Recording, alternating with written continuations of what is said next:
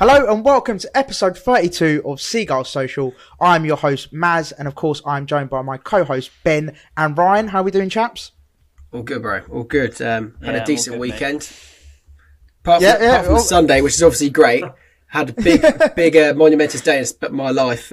Had my first ever takeaway Chinese on Saturday night, believe it or not. Bloody hell. I know. We'll get into that. Yeah, we'll get into that, Ben. Just quickly, we've got to introduce our guest, of course. We have got Stuart Jones, the founder of Upload Agency. So, Stuart, welcome to the show. How are you doing? You all good? Well, you're doing better than me, I think, aren't you? But, yeah. Flying compared to you. I'm not too bad.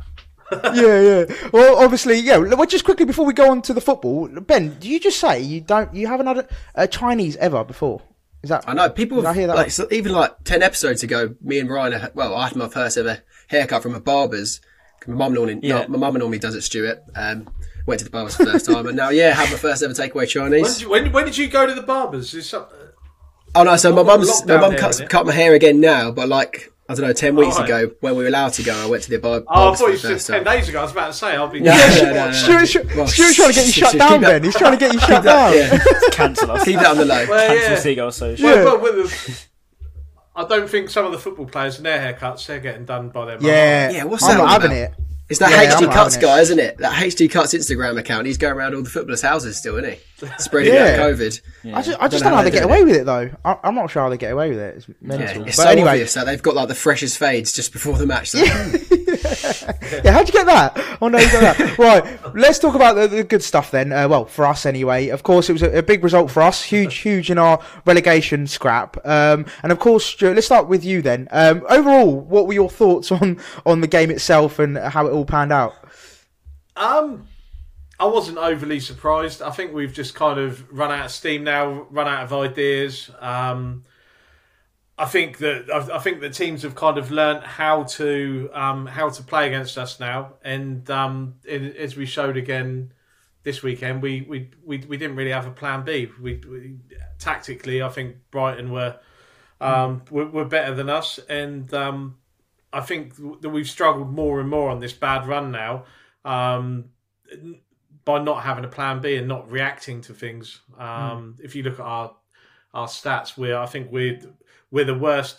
I think Brighton are second from worst in terms of losing points from winning positions, but we're also one of the worst at picking points up when we're behind. We tend to either just win and stay and win the game, or draw, but we don't seem to be able to turn games round or hold on when teams change their tactics for us. So, it's I think Brighton deserved the win in the end. I think we were okay in the first half. In the second half, passing the ball around, all the possession, but not really doing anything with it. Sounds like us, mate. It sounds a lot like how we've been playing. Yeah, I don't know how we got away with the win. To be honest with you, it was a bit of one of those games where I thought personally, just speaking, I thought it was a very tight game. It wasn't. I don't think it was like a clear. We were like clearly the better team. I think we just edged it. No. And I think I know you mentioned, because we spoke obviously off air, and I mentioned like you might be a bit fatigued, but you didn't see that as a case, did you? Because I think you made 6 changes. Was it from midweek? Yeah, we had six players. Changed for this game, so I don't know. We just run out of steam in the second half. We've been doing it for the last. We've won 2 games in 17, I think now. So wow, it's getting sticky for you guys. I think you don't think you will be getting relegated though. Surely you're safe. You're not. No. I mean, we'll pick up a win somewhere along the line. I think our next run of games is pretty decent. In terms of the teams that we're playing, and I think a win will do it. But it's considering I don't think they'll be selling any more of the stop the count, we're top of the league t-shirts. Oh god, yeah. Oh my god, what a fall from grace. What a fall from grace that is. It's mental. You were top of the league, and now I don't know what's happened. Like, do you know what's happened? What has happened?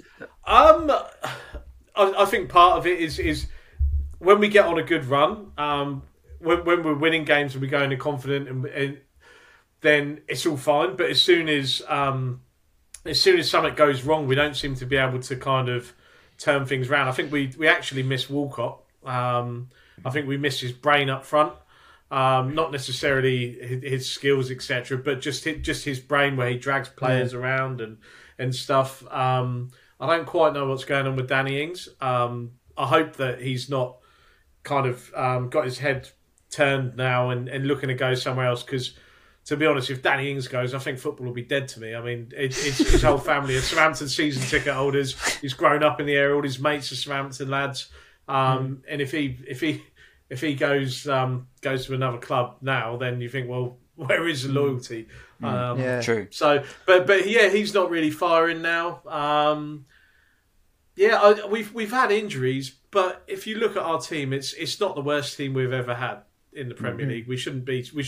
It's not a team that should only win 2 games out of 17. Well, no, not at all. Stu, I saw your all your fans were saying you want Hassan Hurtel out. A lot of your fans were saying that, and I found that quite surprising because I always thought he was quite a good manager. Yeah, you're on a bad run, but what's your sort of take on that? I'm in the Hassan Hurtel out brigade. I have been for a while. I think Really? I think some of our fans, I think it's probably split 50-50 at the moment. I mean, he's a lovely guy, don't get me wrong, and he's great with his wacky jazz hands that he does at the end of every win that we do, and all of that stuff in the tears after the Liverpool game and everything, and you think, oh, what a nice guy. But at the end of the day, he's never really shown himself to be able to change a game pretty much since he's been here. He did for the first 6 months, but we had a guy called Danny Roll who was his assistant, and it was rumoured that he was the guy behind all the tactics. And was instrumental in everything. And he went to Bayern Munich and is the assistant manager at Bayern Munich now. And pretty much since that day, we've never really managed to change a game, or we've never come away thinking, oh, great tactics. We've lost 9-0 twice, and people can say, oh yeah, but it's just one of them things. Again, it's tactics. If you're 3 or 4-0 down, you think, right, damage limitation, let's shut up shop. Yeah. But we just capitulate and yes, we had a player sent off against United and stuff, but even then, tactically, you've got to be able to stop the leak. True. Certainly, losing 9-0 twice in 12 months is it shows it's not a coincidence. Yeah, I mean, basically, Stuart, just to sum up, basically, you call him a fraud. You're calling Hassan Hurtel a big fraud. But no, I genuinely look. That's actually really interesting about the assistant manager. I wasn't aware of that, and the fact he's gone to Bayern Munich. I mean, I think that says it all really with regards to the quality of the guy. So I think Hassan Hurtel might be maybe missing that second guy. But I mean, you guys obviously watch him week in, week out, so we only get to see him from afar, and we think he's this great manager, don't we? Because he's been linked with all these big clubs and stuff. And like, do you see him maybe leaving? And would you care so much? I wouldn't care. No. I think now. I think there's no point just getting rid of him kind of tonight, tomorrow, and that we're still in the FA Cup. I think he deserves. We're not in any trouble. I don't think we're in any trouble for relegation. I don't really see that there's that much benefit getting rid of him at the moment. No. But I think that it's time for a change at the end of the season, or when we get knocked out of the FA Cup, whichever is sooner. Yeah. We get knocked out of the FA Cup against Bournemouth, we might as well send him on his way and get someone in to have a few games looking over the team, ready for the pre-season, and if not, give him till the end of the season and swap him out, because I think he has run out of ideas with us now. I mean, don't get me wrong, we've had some great times with him, but we've also had an informed Danny Ings banging goals in almost every week, and if you've got a player like Danny Ings banging goals in every week, then you're going to do all right. Can we have him on loan, please, Stu? Because we need a clinical striker. Do you know what? Yeah, I'll say it's. I think my biggest anxiety would be Danny Ings leaving us, because then I'd just question football in general. I mean, it's like when Ricky Lambert went to Liverpool. Of course, we would. It was the one club where all the fans kind of clapped him on his way and said, "Go and live your dream at your boyhood club." Letizia obviously stayed with us for years, but I don't think that's ever going to happen again. Our most loyal player at the moment is a Pompey lad, Ward Prowse. He's probably the one that's expended. Because you're used to selling your big boys, aren't you? You're used to selling your best players. Especially to Liverpool as well. That's just another kind of a symptom of the Premier League, isn't it? If you're not in the top 6, then you're always, as soon as your players get good, they're going to be gone. We're starting to look like that as well now. Like, people like Basuma and Ben White are now being talked about with the bigger clubs. So finally, our best players are actually being recognised and I potentially never will even get signed realised by Ben top White was a six. Southampton Academy lad. Yeah, he was. Yeah. Yeah. They said it on You Sky released yesterday, him. didn't they? You released him. Yeah. Tyrone Mings was another one that we released, I think, as well. That's not a bad yeah. decision, We mate. let a That's few not a go bad along the decision. way. Yeah, don't mention his name on this podcast. Tyrone Mings, massive fraud. I'm anti-Tyrone Mings every day of the week. Love it. And then going back to the game, then obviously, yeah, the game sound. I know you want to try and avoid it as much as you can, Stu. But with regard to the first goal, were you disappointed with the defending from the set piece, or was it just one of those, great leap from Dunk from our perspective? Or even the I suppose? keeping. Yeah, or the Keeping keeping. Yeah. questioned. Yeah, I don't know. Yeah, I think it's you could point your fingers, but then again, we could point the fingers at defenders, etc. Kind of quite a few times this season. I wasn't too disappointed in it, to be honest. In your second goal as well, I thought Welbeck actually he had a couple of real deft touches in the game. One that set up the goal and that back flick as well. He showed his quality from his was past, didn't he? What are your thoughts on Welbeck? Because I'm quite anti Welbeck. Obviously, the boys Ryan and Ben are quite pro Welbeck. What are your thoughts on him? When we were linked with him, kind of my mate's WhatsApp group is like, oh no, look, we're linked with Danny Welshit.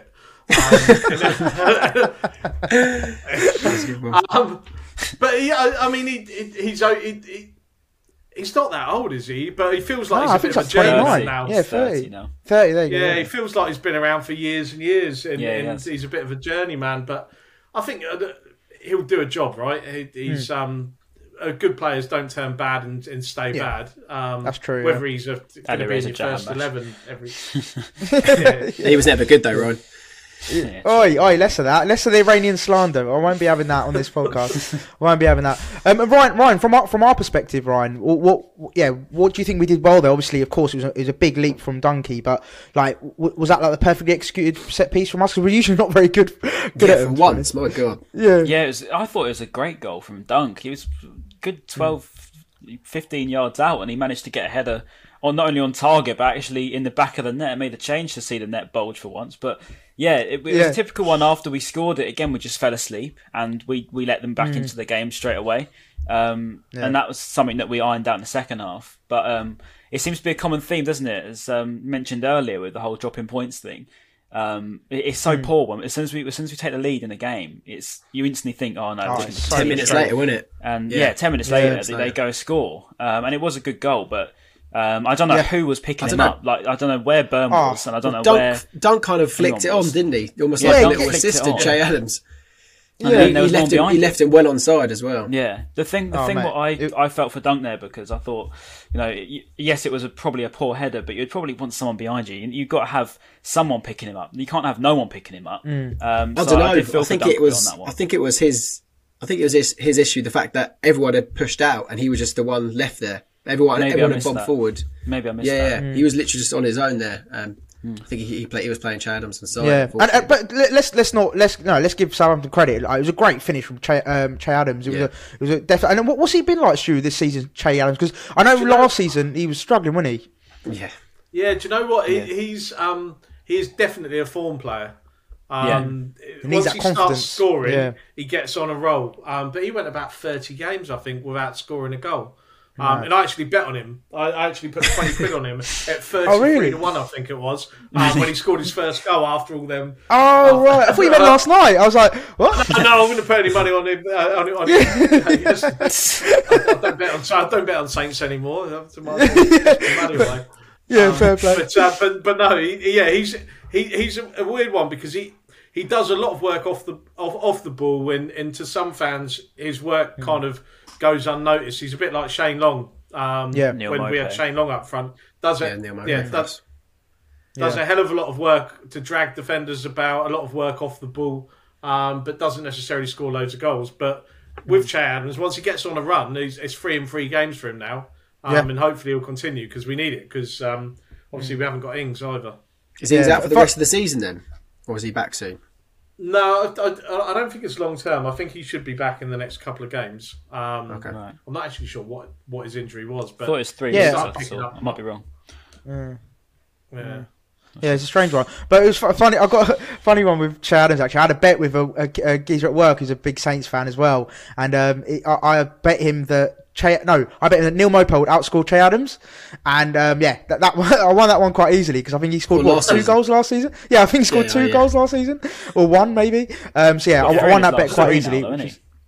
Yeah. So I'm happy I didn't back him this season, to be honest, because he's doing very well. But then, credit to us as well. So Ben, obviously Potter at half time, for once he actually made a sub, which was baffling to us. Like, blew our minds because he doesn't usually make one until the 90th minute. Must have seen the podcast last week because we were saying, like, we did the whole segment on his game management and how he doesn't make substitutions or he makes the wrong substitutions. But changed the formation. Brought Dan Burn off. I think he saw every single tweet about saying how bad Dan Burn is. Literally after 5 seconds, he got the ball after in the first half for kickoff, and he made that touch and just went out of play straight away. And I was like, mate, Dan Burn, come on, mate. That's exactly what I said as well. I was like, this sets the tone. Cheers, lads. It's a shame. It's obviously, I don't wish injury on anyone because that's just not the way to think. But in a weird way, it's kind of a relief because now Veltman's now playing on the left instead of Dan Burns might be out for a couple of weeks and might miss Newcastle. Obviously, I wish him a speedy recovery, but at the same time, I'm not his biggest fan, so it's a really tricky one. It's a sticky one, Ben. It is a bit of a sticky one. Credit to Potter, and it's weird, isn't it? Like, I think they've been talking about it recently. Well, all the games where we've had decent results, we've lost possession. We've had less possession in that match. And again, I think we had less possession against Southampton. I think they finished on about 58 or so, and we had a bit less, and we won the game. I don't understand because we're such a possession-based team and attacking team, but the best results come from games where we don't have the ball. Yeah, I noticed that whenever we play a low block, it's just we struggle. And again, against Southampton, we're playing a team that like to play and like to hold the ball. And for some reason, that seems to be where most of our wins come from. You look at the Villa game; it reminded me a lot of that one. Second half, as we said with Potter, he completely changed it. He didn't just bring on a sub; he completely changed the game. He made it, basically our favour completely. I think we had Zakiri playing left wing back, and I thought he was really good. He was really good. Stuart, that was mad. Zakiri is a striker. Yeah, he's a striker, and we played him left wing back. It's just classic Potter. That is. Yeah, and I don't know to be fair, this goes back to what I was saying a while ago about how you want your players to be able to be versatile and play in multiple positions. And I think yesterday we had White playing right back, centre back. We had Veltman playing left wing back at some times. He was playing left back, left centre back. He was all over the place, and at centre half. Then we had Trossard playing attacking midfield. He was on striker. He was left wing. So we had literally so many players playing all over the place. And credit to them for adapting to what Potter wants them to do, and credit to Potter himself for being able to make them do that, because that takes some doing, to make these players, they're not the highest of quality players. We're not talking about world-class footballers here. We're talking about, Brighton players, and they're able to adapt to what he's asking. But it completely worked, and we caught Southampton lacking completely. They didn't know what was going on because everything was completely different. Second half, setup was different. Yeah. Players are in different positions, and I think that's what won it for us. It was a great move. That second goal. No, 100%. And Trossard, that second goal, uncharacteristically clinical, and finished it off very nicely. And Stu, you must have thought that you were playing prime Barcelona for that second goal. Well, that's like I say, Welbeck's touch there, the sharpness. Yeah, it's lovely. It was really good.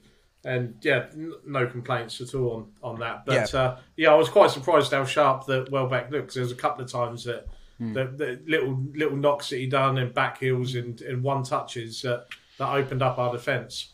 He's shown that he's capable of that, hasn't he? Because against Villa, he did the same, didn't he? There's a couple of touches that he had where he laid forward a Mope as well. There's a couple of those. So he showed that he can do that. He's just not the most clinical in the world. So when he gets the ball in the in the last 5 yards of the box, you're thinking, oh God, he's not going to score from there. But he's good with his little touches. That's the thing, Will Welbeck, that's the thing with me. It's like, I do want to like him because he's a likeable guy, but I just feel like sometimes, he's just not that complete player. And it's weird because you think he's at Brighton and he should be like being, that top man like Lallana is, like being the standout player. But for me, let's not talk about Lallana. He was on flames yesterday. So Stu, that was like watching your ex with someone else, wasn't it? Really?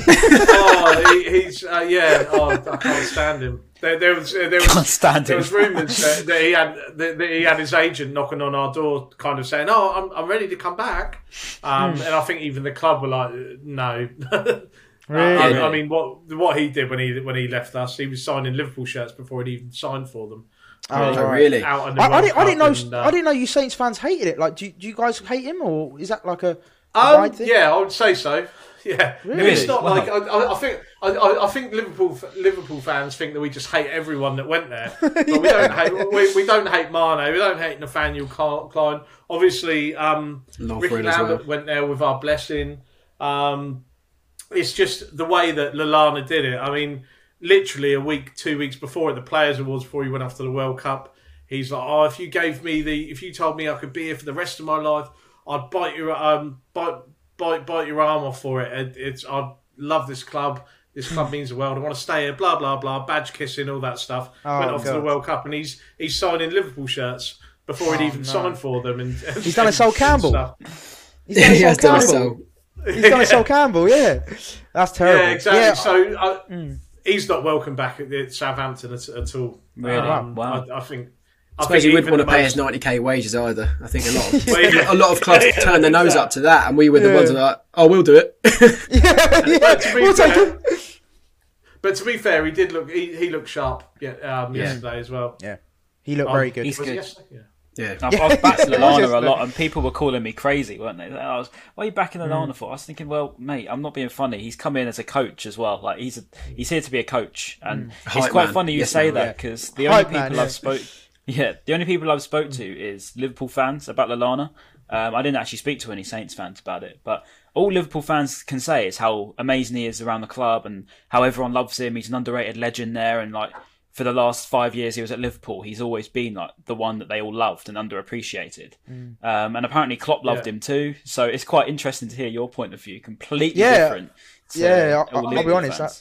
Don't get me wrong. He was. I mean, he was a great. I think he played like 260 odd times for us. He was a great servant. He was part of the League One what squad, wasn't he? probably.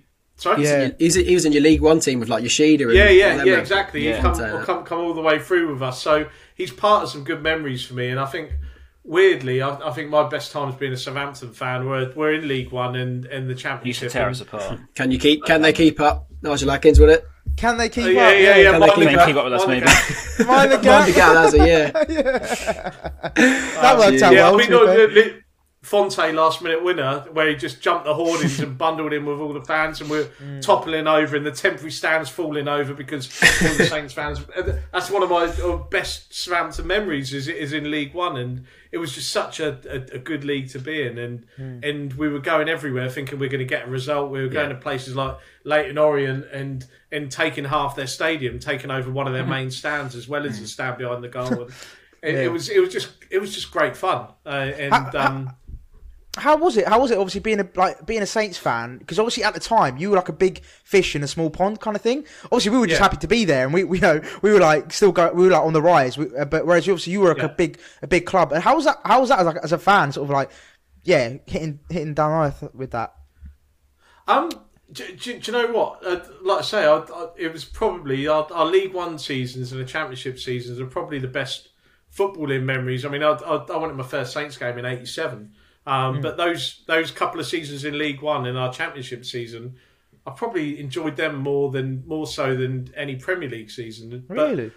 But A lot of people do say that. because especially for Brighton fans say the same. Brighton fans say like League One and Championship days were their better Championship. days. I prefer them personally Yeah. too. I'm with you. I mean, completely. you won't be. You won't be getting any pictures of me sat there sobbing into my scarf if we get relegated. Yeah, I'm totally with you. I it's totally one of- agree. Totally agree. It's one of them things where you as a fan you want to win every single game, right? So by default, I don't want us to get relegated, but deep down, I do want us to get relegated. But I want us to win every game. Yeah. So I'm kind of like, Yeah. so of course I want us to stay up. Of course I want us to win every game. But if we went down to the Championship, then I'd be going home and away every game possible because it's 100%. such a brilliant league, such a brilliant league. Yeah, and what's the agree. point being in a league? What's the point being in a league where the very best you can hope for is 7th or 8th? I'd much rather just be in a league where we compete with everyone. And, It's all about clout in the Premier League, isn't it? Really, I think it's not the purest exactly. football like the Championship used to be. the good old no, days. exactly. Yeah, Exactly. It's nostalgia. The Championship, I think, is the best league in the world. I genuinely think that it's the most competitive league, but still has a high level of football, high standard of football. 100%. Maybe 20 teams have got a chance of winning the league at the start. Of the season. Anyone could beat anyone. Yeah. So well, you look at Barnsley now. This is where I start going. Barnsley now, they're right up there. They're pushing it. They're pushing it for promotion. You would not have put that on them. They only just survived last year. 6 games in a row, I think. Yeah, they've only just survived last year. Wasn't it stupid? And now they're pushing promotion. Madness. So yeah, I totally agree with you. Literally on everything you just said with the whole relegation thing. It's exactly the same stuff as I keep saying, but people think, oh no, Ryan, what are you on about? If we get relegated, it'll be detrimental. Mate, I just mean as a fan. Like as a fan, the best memories come from there. Come from that league. And like growing up, all I knew was the Championship, really, because that's my era. That's when I was a kid, and it's just the best memories, isn't it? You go into those games, and I don't know why. For some reason, we prefer watching the Championship and lower as opposed to like it's because we're doing so well, Ryan. That's why. Because we're winning most weeks, whereas in the Premier League, we're like, "Fuck's sake, we've lost again." Or I mean more like winner, just loser. Sorry. I just mean like the Man United fans just want to watch Ronaldo play and stuff like that when they're younger. Yeah. As opposed to me, just want to watch League One and Championship football. But that's just how it is, I suppose. My favourite away day was League One. Gus Poyet's first game. I think we went to Southampton. We beat them 3-1. Yeah. I was in year 8. So I was about 13, and like 6 of my mates. We got the train really early. And then went up, spent the day like running around Southampton's mall, like causing havoc, because obviously we couldn't drink. And then we finally made it to the game, 1-3-1, unbelievable. And then we were on the BBC afterwards, like really small, doing a little interview, and then just all those memories is brilliant. Yeah. And then the train journey home, what an away day that was. Yeah. That's it, and it helps that all the games, or the vast majority of the games, are played at 3:00 on a Saturday as well. I've got no interest at 4:00 in the afternoon going to watch football. Or the 7 o'clock on a Sunday night. That's the worst. That should not be a fixture. My mum was fuming last night because my family are Man United fans, so they were watching the Man United game on Mother's Day, so she was livid. She weren't having it. So just to summarise, I think it was quite a very tight game. One of those that could have gone either way. I just felt like we edged it. We scored a fantastic second goal as well. I don't know if you echo those thoughts, Stu, from a Southampton perspective. Yeah, no. I think I think you edged it. I think we obviously had the possession. We just didn't have the killer instinct, and Hassan Hüttl couldn't really do anything to change. I mean, bringing Nathan Redmond on is well, he might as well just take Minamino off and just leave him off and not bother bringing. Really? I was worried about Nathan Redmond coming on. He always tears us apart. He used to do it for Norwich and Birmingham, and I was thinking, oh god. But then just didn't do anything. He's a strange one, yeah. He's a strange one. As fans, we're not. I think the majority of Saints fans don't really understand why he's still in and around the first 11. He's a B-Tech Theo Walcott, really, isn't he? Yeah. I mean, that's it. We do. Again, when we signed Theo Walcott, a lot of Saints fans were like, "Oh, why are we signing him for?" But it made complete sense. He grew up with the Southampton Academy. It is a homecoming for him, and a player like him, you'll get an extra 5-10% out of him just because he's back where he came from.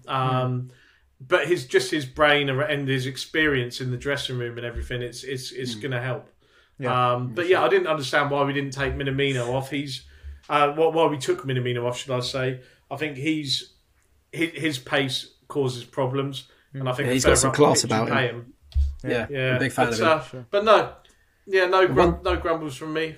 I was going to say, one talking point I think we've missed is the VAR. I think it was like the penalty shout. Was it Kyle Walker-Peters or who did Joel Veltman really bring down? I think it was Kyle Walker-Peters. That was never a pen. Yeah. No. What were your thoughts? That was never a pen. Yeah. What were your thoughts on that? No, that was never a penalty. That's another thing I could talk to you. I could do a whole podcast on how shit I think VAR is. I just don't. Sounds like I agree with everything you say. I think. It's just. It's ruining the game. I still remember 1987. I think it is the Rumbelows Cup quarter final. Roger Milford playing extra time, and I still blame him to this day, and I still hate him for it. Playing extra time that Oldham got an equaliser, and ultimately we got knocked out of the quarterfinals of I think it was Rumbelows Cup. Is that like the Johnson's Paint Trophy? That's now called the Papa John's Trophy. No, it's the League Cup. The League Cup. League Cup. Right. Yeah. And I'm still pissed off about it now, but that's football, right? Let the refs make mistakes, yeah, and then blame it on the refs. But now you got refs behind a computer that are getting stuff wrong. Yeah, then especially the that one ones who Kyle appear Walker on the Peters computer. in the reverse fixtures, G, when Kyle Walker Peters was brought down by Solly March when you beat us at home. What were your thoughts on that one? That was out of the I box. can't actually remember it, so I can't give you any feedback on that. Oh, really? I did not see. I was there. I was literally Selective right above memory. it. I was right above it, and I saw it with my own eyes, and I just said that is not a penalty because it was outside the box, Yeah, and I was like, And then it no came on the chance. screen, didn't it? And all the players were Yeah. pointing at the referee saying, "Look, It it's came on the outside box," screen. obviously. We looked up on the screen. I could still see it wasn't outside the box, so we're not in the box. And everyone was like, "Oh no, that's not going to be given." It was given. I was like, "What? How on earth can that be given?" As a fan? I haven't liked Peter Banks since this day. Peter Banks. Yeah. Is we scored 2 goals earlier in the season. We scored 2 goals in 2 games that were given offside by VAR down to the collar, where the collar is Yeah, on that's so the stupid. on the end of the yeah, sleeve, and it's like, are we really talking about that now? Why is it offside? Not literally your feet. Draw a line along your feet. That's what it should be. They're testing I think it's called the Wenger Daylight Rule for some reason, and they're testing it in the Chinese Super League 2, and it's about just giving the attacker the benefit of the doubt. So they're testing that out next season, this Daylight Rule thing. The thing is that I don't understand is, right, there's so many rule changes, there's so many tweaks and changes. We've changed the game so much that literally no one understands what's going on anymore. And this is exactly the rant I had not too long ago. We keep changing all the stuff and making all these rules up, and it's exactly what Kevin De Bruyne said in his interview. And he said that, for 13 years he played, there was literally no changes, and it was the beautiful game. He said in the last 2 years there's been 15 rule changes. He doesn't understand what's going on. And as you say with offside, it's on your feet. That's how it's always been. That's how offside's always been. In the last 2 years, it's now your fingernails. It's how long your hair is. You might need a haircut at the weekend because then otherwise you won't get offside. But the thing is, we joke. It's true. It's true. So I go and watch when Saints aren't at home. I go and watch Eastleigh in the conference or on the National League, like it's called now. And do you know what? I think I celebrate harder when Eastleigh score than I do when Saints score because you know it's going to be a goal now because you're like, is it a goal? Is it VAR? Yeah. You can't properly get into it because you don't look like a dick and go, it's not a goal. Very But true. at least we're watching National League when Eastleigh score. I know that there's no VAR. Yeah. It's a goal. It's Because that's the thing, they were moaning about, I don't know if you saw it last night with the Rabona, Lamella's Rabona goal. They're basically having a go at Martin Tyler for not commentating properly, and apparently Martin Tyler sort of said one of the reasons behind it is that because you never know now with VAR. It's like if you then go mad about a goal and it gets ruled out. Yeah, and it gets ruled out. Obviously, what's the point of going mad about something, especially on live on air? Because you look like a bit of a mug if you just go mad for a goal. How people can think that's not killing the game, I don't understand. People who say, they're pro VAR. How? What's there to be pro VAR about? I have not got a single good reason to have it. There's no good reason to have it, in my opinion. I'll never be changing my mind on that. I'll never change my mind because I don't get it. It's a tough one. Yeah, for me personally, I think VAR is a great technology. It's just not being used. So the standard of officiating is awful. So the people using it, it's like trying to drink, have a soup with a fork. It's just never going to happen because the person using it is a fucking idiot. So the fact that VAR is a great piece of technology, it's just being used in the wrong way, and the people using it, like Stu said, the person looking at it, is not calling the decisions right. So it's not VAR as a technology. It's just the people using it, just idiots. It's like Foden. Foden got brought down in our game in midweek. Oh yeah, and it was about as blatant foul as you'll ever see. And that was awful. I mean, if anything, Foden was being too honest and kind of tried to stay up. But so teaching players to cheat. Basically. Exactly. Yeah. I mean, it was a blatant foul, but it went to VAR, checked it, and they're like, no, it's fine. And Bizarre. you just think, what is the point if you what is the point in it being there if you're not going to pick that stuff up? But I mean, to me, football is let refs make mistakes and let us moan and whinge about them, and you don't need leave it down to human error. Exactly. And we'll all go to the pub and go, oh, Mike Dean's a prick, and we'll get over it maybe. Apart from Roger Milford in '87, I'm still pissed off at him. I'm with you, I'm totally with you. Yeah. Totally with you. Because the thing is, as I said, with being against it, Maz, to counteract what you were saying, you say it's for a good thing, it's a good technology, but as we said about celebrating a goal, we can't celebrate a goal. And this goes back to when it first got introduced in 2019-20 season. And when fans were there, we were all there. And you can't celebrate. I don't know if we can celebrate. You know, the goal goes in and I'm thinking, oh yeah, but what if it gets given offside? What if he's fouled someone in the build-up? And then, to me, that's not football. That's not what football should be. That's not what it is. You should be able to celebrate as soon as that ball hits the back of the net. Look over that linesman. If that linesman's got his flag up, then fair enough, it's not a goal. But, you know, now we're taught that the linesman's got to keep his flag down until the play's ended, which I don't understand either. Oh, yeah, so. Don't get me started on that one. But then my counteract, just my counteract on that is then, for example, let's say in a game, let's say Brighton, right? It's the 91st minute in a cup final. Let's say we're playing Southampton and one of their players hacks us down in the box, but the referee doesn't give it, but then VAR does. We've then, you know, won a cup final because of VAR. And like for me, it's those big decisions where it can ultimately cost you a game, and then VAR helps you. Do you know what I mean? Like I don't know. There's a lot. We would have probably won the League Cup against United if VAR was in place that season. Yeah. Because we scored at Saganowski, was onside and called offside or whatever. But I still won't change my mind. I'd much rather lose a game to bad refereeing than a computer, because you can't. You can't look at it and go, oh, do you know what? I like VAR. But only in certain situations. I think you kind of be all in. You have to, be all in or all out, and I'd just much rather, I'd much rather let refs make decisions. All I can kind of describe it to is both referees and linesmen now don't have to make decisions because their asses are covered. There's essentially no point in having a line, really. You used to get a weather forecast and they'll tell you whether it's going to rain, snow, sunny and that, and now it's a fucking 10% chance of rain. Why? Because they're not wrong then, are they? Do you know what I mean? They can't commit now to whether it's going to fucking rain or not. Yeah. And that's pretty much what VAR is. It's just... No, that's a very good analogy, to be fair. But let's draw a line on it, because we could go on about this for hours and hours. So let's draw a line under that. So just was one question we wanted to ask you, Stu. Actually someone on Twitter actually asked for your combined 11 for Saints and Brighton. So yeah, based on this year's squads, what would you be your combined 11? This year's squad. Yeah. Luckily, on my other screen, I've put both teams up there just so I don't catch around. I don't actually know any Brighton players. Imagine if he says Jahanbash. Percy Tau. And there is a... do you know what? I feel as though Dunk should be in there just because I think opinion. We've been speculated with Dunk for ever since he's been a footballer. We're trying to sign him. We never did sign him, but I think we've been speculated with him. Do you know what? I'll just have the Brighton team at the moment. I'm with Danny Ings up front. With Danny Ings and Jay. Do you know what? Yeah. No, I think from the Saints team, I think Walker Peters has been brilliant this season. Ward-Prowse obviously. I genuinely don't think that there's a better set piece taker in our generation. I said it before. I think he's the closest thing to David Beckham I've seen.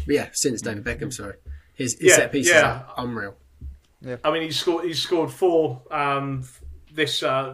free kicks this season. Five including one in the cup, and all of them have been worldies as well. And Vestergaard, before his injury, he was looking world class. He was more influential for us.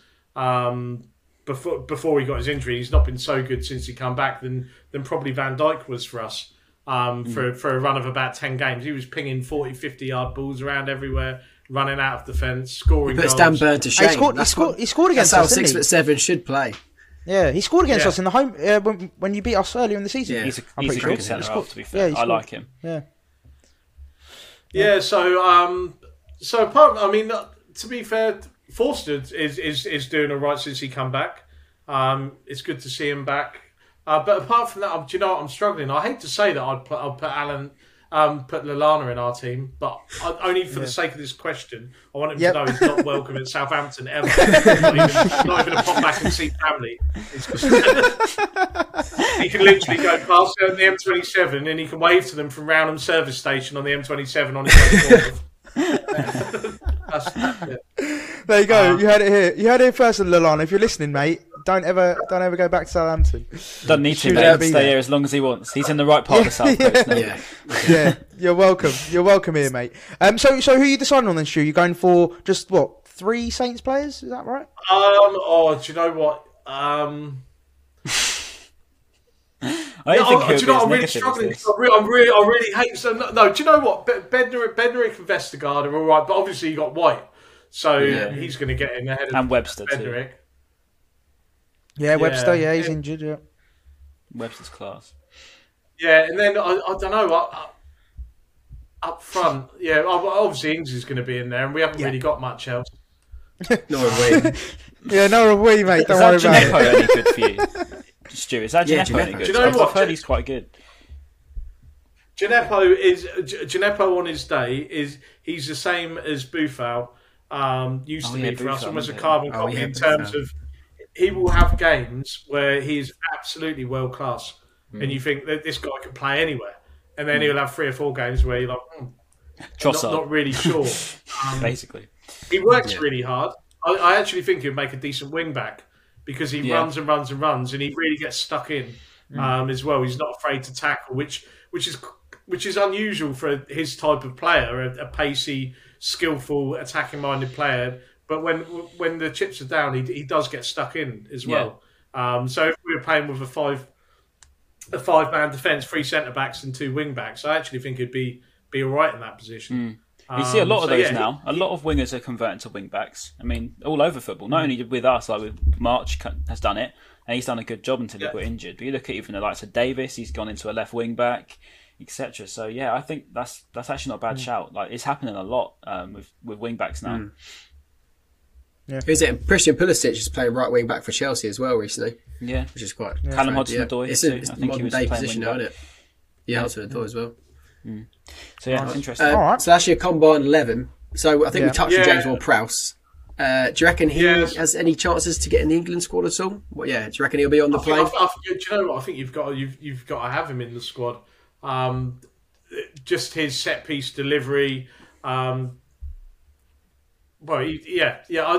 He does a lot of work off the. He does a lot of work with the ball. I think he covers more miles than pretty much any other Saints player. I think last season he covered more miles as well. He's toughened up over the last couple of years. I think his weak point was he was a bit lightweight and get kicked off the ball easy. So he offers more than his set pieces. But because of his set pieces and because he can spray the ball around, he's somebody who's good to come on for an England team when you just need to keep lumping the ball up if you're 1-0 down with 10 minutes to go. I don't think he's first 11 player. Yeah, the thing is with England now, we're so stacked in that position. We've got so many good players. I was going to say, Madison, that's Mount, the thing. Grealish, so I don't know. I'd say Yeah, Ward-Prowse is Rice, probably more of a deeper role, Karen really. Phillips. Yeah, that's the thing. Yeah, So you've got true, Rice and true. Jordan You've still Henderson. got Rice and I Henderson. wouldn't play Ward-Prowse I wouldn't have that Phillips. advanced as you would. Phillips yet. No, Phillips, no.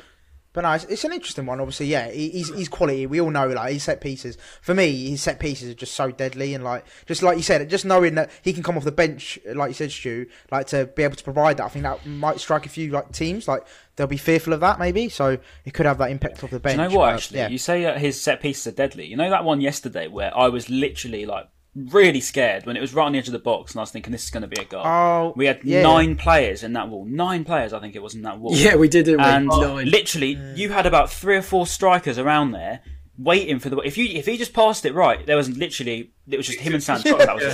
That was it. All he had to do was pass it to him. He was had a goal. I was too busy shouting in my screen, I can't remember which one of your players off. I don't know where this fucking fad's come from about lying down behind the wall. Lying down on the ground, yeah. Oh. I don't know where this all started from, but football's like 135 years old or whatever, and all of a sudden they've just realised, I've got an idea. Get one person to lie on his arse down behind the wall. And it's always Trossard for us as well. That's a good shout, actually. Trossard seems to be the one that always gets a short straw. But where did it come from? Where in 135 years of football, how has this all of a sudden become a thing? Ronaldinho was the first person I saw score from a free kick going underneath the wall, so I blame Ronaldinho. Yeah, there you go. There's your answer, Stu. It's there's your answer. Yeah, blame him. So going on then, just a bit more about you, if you don't mind, Stu. Because obviously, with regards to your career and like what you're doing with Upload and stuff like that. Just the first question, I suppose, is how did that all come about? Obviously, you started Upload, and what made you go down that route? So my background, I was head of sales for an events company that run something called the Insomnia Gaming Festival.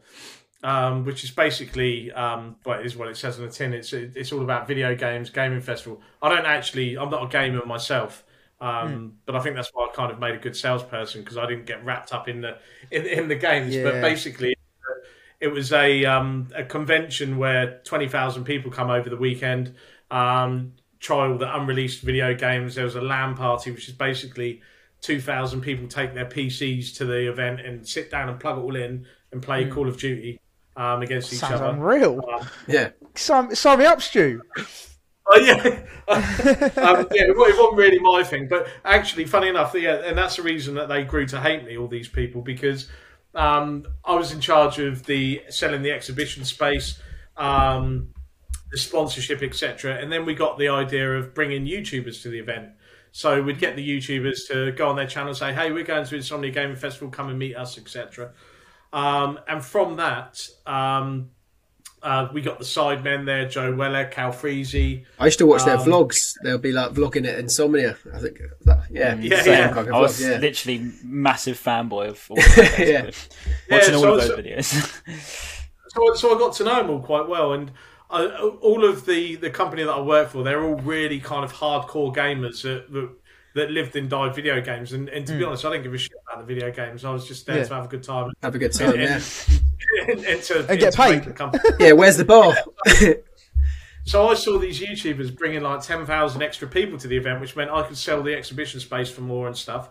But nobody gave a shit about them. Nobody was like making sure they're okay. So I ended up almost like their servant for the weekend. I was running them pizzas, getting them pissed in the bar after the day and stuff, and just built up a relationship with Sidemen and others. And then one day we were at E3, which is a convention in LA, and I was at a bar with Zerka and Mini Minter from the Sidemen, and they said, "Oh, we really need someone to help us." And with that, I just I said, "Okay, I'll do it," and quit my job and formed Upload. We started from day one looking after the Sidemen as a business management team for the Sidemen. This was 6 years ago now. And from then, we've kind of built the company to look after the vast majority of kind of male audience YouTubers, lifestyle gaming, sports, etc. Crazy. That's mad. How long did it take you to come up with that name? I was a fan. Sorry, how long did that take you to come up with the Upload name? pretty easy name. Yeah, well, to be fair, I was kind of sat there and I assumed somebody would have taken the name and somebody didn't. So I was like, oh, that's brilliant. And then, that was quite an easy one, just purely because I think luck of the draw. Nobody else had taken that name, but it was just catchy and kind of does what it says on the tin. We all upload, right? That's what we'll be doing with this after. Yeah, no, exactly. No, it does what it says on the tin. So then from LA with Zerka and Mini Minter, then you kind of, I think there was a couple of events you've done, Upload events, where they're kind of YouTuber meet and greet stuff. And then obviously from that, go on. Shoot for that. No, so we did the Upload events, which were effectively, I can say it now because I'm way past my anti-competes and stuff. Basically, we were ripping off Insomnia Gaming Festival and just taking the bits that we thought worked well, and even the bits that we didn't like, which was basically just meet and greets and just a chance to see the YouTubers on stage and kind of bring them to life. We did that for a couple of years. That was a separate company that myself and 5 of the Sidemen owned together, called Upload Events. I'm not very original with the names. Everything is Upload. The Upload umbrella. Yeah. I've even got a shop in Romsey that does workwear and printing and embroidery, and it's called Upload Printing. It's got nothing to do with it. Just stick it on everything, Stu. Just whack it on everything. Yeah. And then from the YouTube meet and greet, broke, mate. Yeah. Oh, yeah, that's true. Yeah, that's true. And then from the meet and greet, you then somehow stumbled into a massive YouTuber boxing fight between Joe Weller and KSI. Yeah. Apparently in Albert Square, I've got down on my notes. How did that come about? Yeah. Yeah, no, it did cool come. Well, we did the Sidemen FC games first. That was kind of the next step after Upload, where we did the charity football matches. We did one at St Mary's, which was at St Mary's just because that was a condition. The first. That was in the contract. Yeah. No, they were like, we want to do a charity football match. I was like, okay, only if it's at St Mary's. Luckily, they went for that, so that was the reason it was there rather than. And then we went to Charlton and did two games there. And then kind of round the Sidemen house when they were all living together, and Joe Weller had posted something, and in KSI was JJ was chatting to me and said, "Oh, I'd love to knock him out." I was like, "Oh, let's do it." Like, can you do a boxing event? That's unreal. I could do anything. It kind of literally come from that, and of course I'd never done a boxing event before, so we just kind of winged it and went to the Copper Box Arena and asked to see their floor plan. Say, have you got any example floor plans of the boxing events that you do? And they showed us Matchrooms. The Olympics, wasn't it? Yeah, they hosted the Olympics there as well. The boxing fights there. Yeah. So from AJ to KSI Joe Weller, basically. Going up in the world. Yeah, exactly. But it did all start at Albert Square. So actually. The EastEnders set. How did that come about? For everyone, the listeners that don't know, that's the EastEnders set. Why that location? So basically, after I told JJ that I had all this experience in running boxing events, obviously I didn't. But I was running around going, I better find someone who knows what they're talking about here. And really weirdly, Spencer Oliver, who's a Sky pundit and a former professional boxer, and Jake Wood, who's Max Brannon off EastEnders, were running a celebrity boxing event, which is basically Towie people and stuff just in a hall, and they'd sell tables, kind of all low key stuff. So I approached them and said, "Look, can you give us a hand? Because I needed to understand what licenses we need and what contracts and disclaimers, insurance and stuff." We met at Albert Square and kind of sat down in the Vic and they told us about what they were.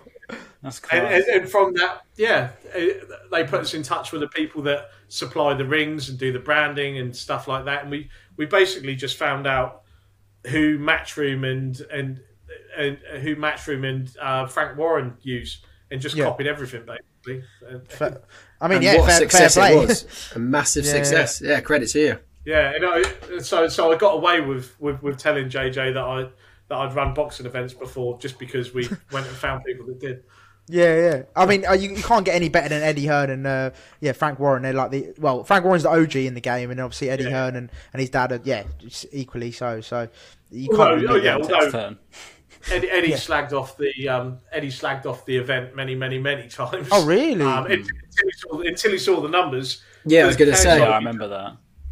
For KSI v Joe Weller, Eddie Hearn had an event at the O2 Arena on the same night, and I think it was Chamberlain Akoli, I think, and they had about 4,000 or 5,000 people there max. Nobody was watching it on Sky, and in the meantime, we'd sold out the Copper Box in less than a day and had 2 million people watching. Yeah, so it's crazy the power of YouTube and social media, though, isn't it? Like it is actually mad the amount of power that it holds. I mean. Even I mentioned it on the thing the other day about Spencer Owen and how he's managed to create a football club being a YouTuber. It's just like people wouldn't have even believed the amount of stuff you can do. And obviously with the boxing, fighting, it's just actually it's mad, still underestimated the as numbers well. It pulls. Yeah, you're right. And actually that leads on with the Logan Paul fight. But I've heard Logan Paul's blocked you on Twitter. how's that happened? Logan Paul's blocked me. I don't think we'll ever be best mates. I don't actually mind Logan that much. It's Jake. I can't stand Jake. Jake. Logan is actually all right. He's okay, and we've had a bit of back and forth. We were going to work together, or with his management team, building an event up, and they ended up trying to do it themselves and come up with this ridiculous concept where they were going to do athletics event. That was a challenge? Yeah. Oh, Challenger Games. Yeah. Wow, what a flop that was. Yeah, that was so bad. I remember that. Not good. Yeah, so me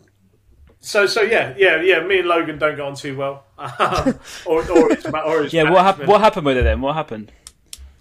Do you know what? I can't actually remember why he blocked me, but I know that I ended up on. He was talking about me on a podcast and calling me a garbage can man, and God knows what else.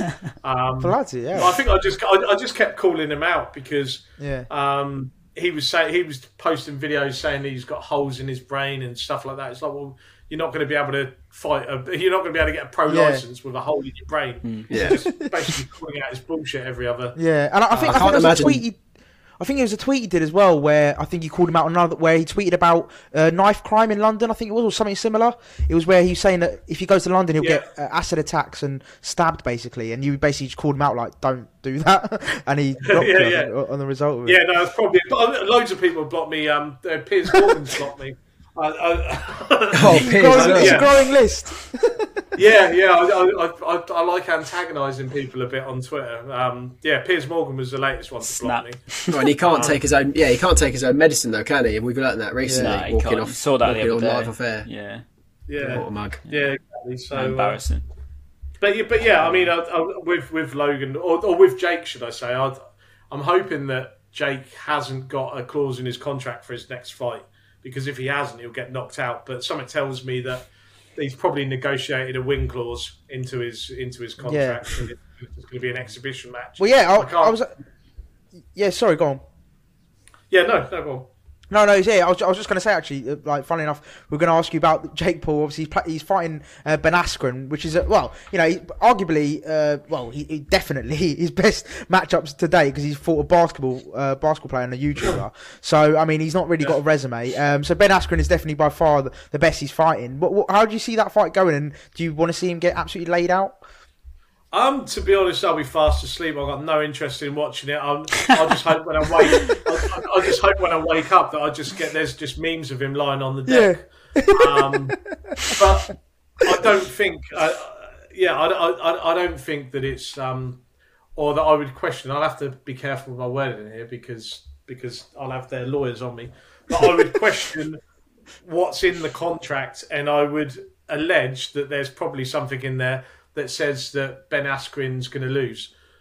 Really? That's what you think? I would say that he's probably taken a bit of a wage to not win. I hope I'm wrong, because if I am wrong and that's not in the contract, I think Jake will get knocked out. But I kind of as well don't want Jake to get knocked out, because I would like him to fight Tommy Fury, because Tommy Fury would knock him out. Yeah, that would be class. He needs to fight a proper boxer. Because what about JJ? Do you reckon we'll ever see him fight, and maybe back in England? Because that's the one that all the fans are looking for, KSI versus Jake. Do you know what? JJ wants it, and I think if it happens, it will be next year. Personally, I think that I think the ship has sailed, and that's what I'd say to JJ as well. Just on personal opinion, I think the ship sailed on the YouTube boxing. I think that Logan and Jake have taken it somewhere, certainly where I never wanted it to go, in terms of all these Mickey Mouse, fight Floyd Mayweather, fight Ben Askren, fight random NBA people.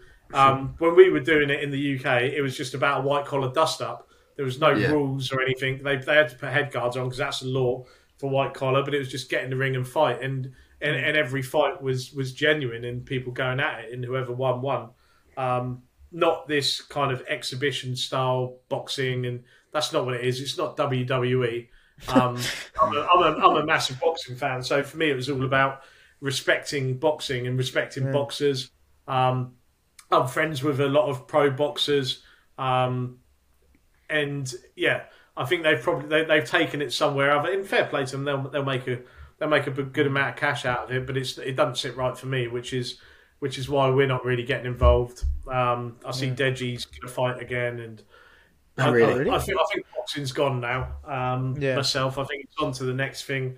I think there will be some new events once COVID permitting. Everyone. What are your predictions? What's the next thing? I remember Bazinga talking about making a darts tournament or something like that, and people could go watch them on the side and play darts. Something like that. That'd be sick. That'd actually be sick. Yeah, it can be absolutely anything. I think as long as it's fresh, it's new, then people will watch it. I think the boxing one now has been churned out, and I think it's been Americanized now. Yeah. Yeah. Like Deji, I love Deji to bits, but I can't see anyone being interested in seeing him fight. I just Nah. I think people will catch up right. on Twitter, and even if he does end up fighting someone like Anderson Gibb again, I think that moment's gone. And Yeah. the YouTube boxing that we built is kind of it's been bastardized a bit by the Paul brothers, and is kind of not much point going back now because it's been in my mind anyway. It's been kind of the hype's been killed off of it. Yeah. Yeah. For sure, and also one bit I took out from what you said about Ben Askren potentially throwing it. That's actually genuinely that's been like a conspiracy theory I've had for a couple of months now. Where like I do feel some of these fights have been thrown, and like I just look at some of the fights and think, how has he won? Like, do you know what I mean? Like he's not okay. He's been training really hard, etc., etc. But can he really beat? Like if he beats Ben Askren, I'm wondering like, come on, has he actually taken a fall here or that kind of thing? I don't know how true that is. Have you experienced that in the past with fighters and stuff? Do you know what? The Paul brother, the Paul, not the Pauls themselves, but their management may have suggested to us at some point when we first started negotiations that the result should be dictated. There you go, there's an exclusive for you. Obviously, that was a straight off the bat no from us. But when we were looking at a 2 or 3 fight deal, there was and it was just, I'd have to say this for legal reasons, it was a passing comment. But they said, well, if the result goes the right way, there'll be it will set it up well for a rematch. And stuff. And we're like, well, yeah, we're not doing that. It's a fight, and the winner wins. And as it happened, it ended up a draw, which was the worst possible result. Yeah. Because you need revenge or retribution storyline. Draw's no good. So people going, it's such a setup. It's a draw. That's what. Meant to be a draw. It's like it was literally the worst result possible because you didn't have that revenge or retribution. What you needed was one person put on the deck and getting back up and go, "I'm going to get you next time." Yeah. Like Fury versus Wilder kind of thing, where he came off the deck and came back. Yeah, exactly. Draws will always look sketchy, though, won't they? In boxing, it'll always just look like it's a money move. Whenever there's a draw, people will always assume that it's a money move, not anything other. Yeah, but no, credit to you for dealing with the Pauls. I remember like when the first or the second fight was going on. And even just Jake, their tactics are crazy. So Jake would have like a fake contract he'd put on his Instagram story of like a contract of 100 pages saying, we've got the contract, we've signed it. And then we'll go back to JJ the next week and he's like, there's literally no contract. Like, we're waiting for you to sign it, if anything. And I can't imagine all their fake tactics are ridiculous. Oh, yeah, no, that particular one, I think you're talking about when Logan went into the Mayweather gym and goes, here's a contract. The actual story on that, I was sat on the phone or sat by the computer waiting for a Skype call with them to sign off the contract and to discuss the final terms of the contract. They missed that call because they were on a private jet flying to Vegas to record this video waving a fake contract going, hey, sign the contract. So they actually bumped the meeting to get the contract signed to go and make a video saying sign the contract. But yeah, I mean, from the outside, it looks like the UK team are trying to do serious business and the Americans are trying to make it like some sort of drama. Like a drama. Yeah. TV show. No, everything was a drama. It was like a soap opera. They had Beverly Hills lawyers that they were speaking through, and I don't know how the Bulls get anything done with the management team that they've got. Manager Jeff. Manager Jeff. It sounds awful. Sounds absolutely dreadful. Yeah, I like Jeff. Jeff's a good lad, but he's not the most proactive. But then the rest of the team they got around him is. That's just proactive. Not being proactive is just another way of you saying he's lazy, isn't it, Stu? I see your game. Well, take that. I got your number. I got your number, Stu. I got your number. And then just quickly, we had a couple of questions as well from Twitter and stuff. So we had from Instagram as well. So from Sal 1011 or whatever, he asked, "Is Zerka actually boring?" That was the first question. Is he actually boring? Because he's got a persona online to be. Well, he's considered the boring one out the side. Is that true? It's tagline, isn't it? No, I reckon he's the clever one more. Yeah. He's definitely the clever one. He's the brains. Yeah. He's the bright one. He actually owns a significant shareholding in an upload agency as well. So we do business together as well. No, he's definitely not boring. He's one of the nicest guys that you'll meet and genuine. Yeah, seems it. And stuff. But no, he's a good laugh. He is a good laugh. Nice. There's one here. He's this one's anonymous, I think. But it says, which Sidemen is the most different off-screen than on? So who's the most different? Do you know what? I am going to say JJ, 100%. I can see that. Yeah, Quiet. I can see that as well. Quiet off camera. Do you know JJ's talent? He's got his the way he is. Obviously, he's really loud in your face. He's not been without controversy over the years, but he is the most genuine and humble person when you're face to face with him. Believe it. He's quiet, he's polite, and he'll do anything for any of his friends. So I would probably say JJ. Yeah, he gives a lot of money to charity and stuff, doesn't he? I've seen a lot of stuff that he does for community work. Yeah. He's always up for helping people out, and I think on that One Question Go series, it was just giving away money to people for literally nothing, and he just seems like that sort of guy. That's exactly him. He's like super generous, probably too generous, and too generous, and sees the good in everyone. But yeah, he is a real down to earth, humble guy that's very loyal to the people around him as well. Yeah, and you love to hear that. To be fair, Is he one of those? Oh, go on, Ben. No, you shoot. Oh, go on. No, I was just going to say, when you talk about him being generous stuff, like, has there been any cases where he's like either splashed out on you or any of the boys, like, just treated you for whatever it might be? Do you mean by that kind of generous, or?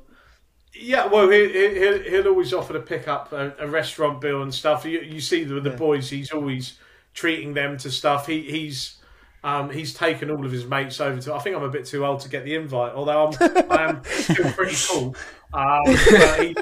He's taken everyone on holiday before to IB for rented yachts out and flown everyone over there as mates and stuff. Yeah. So yeah, Dreams. Yeah.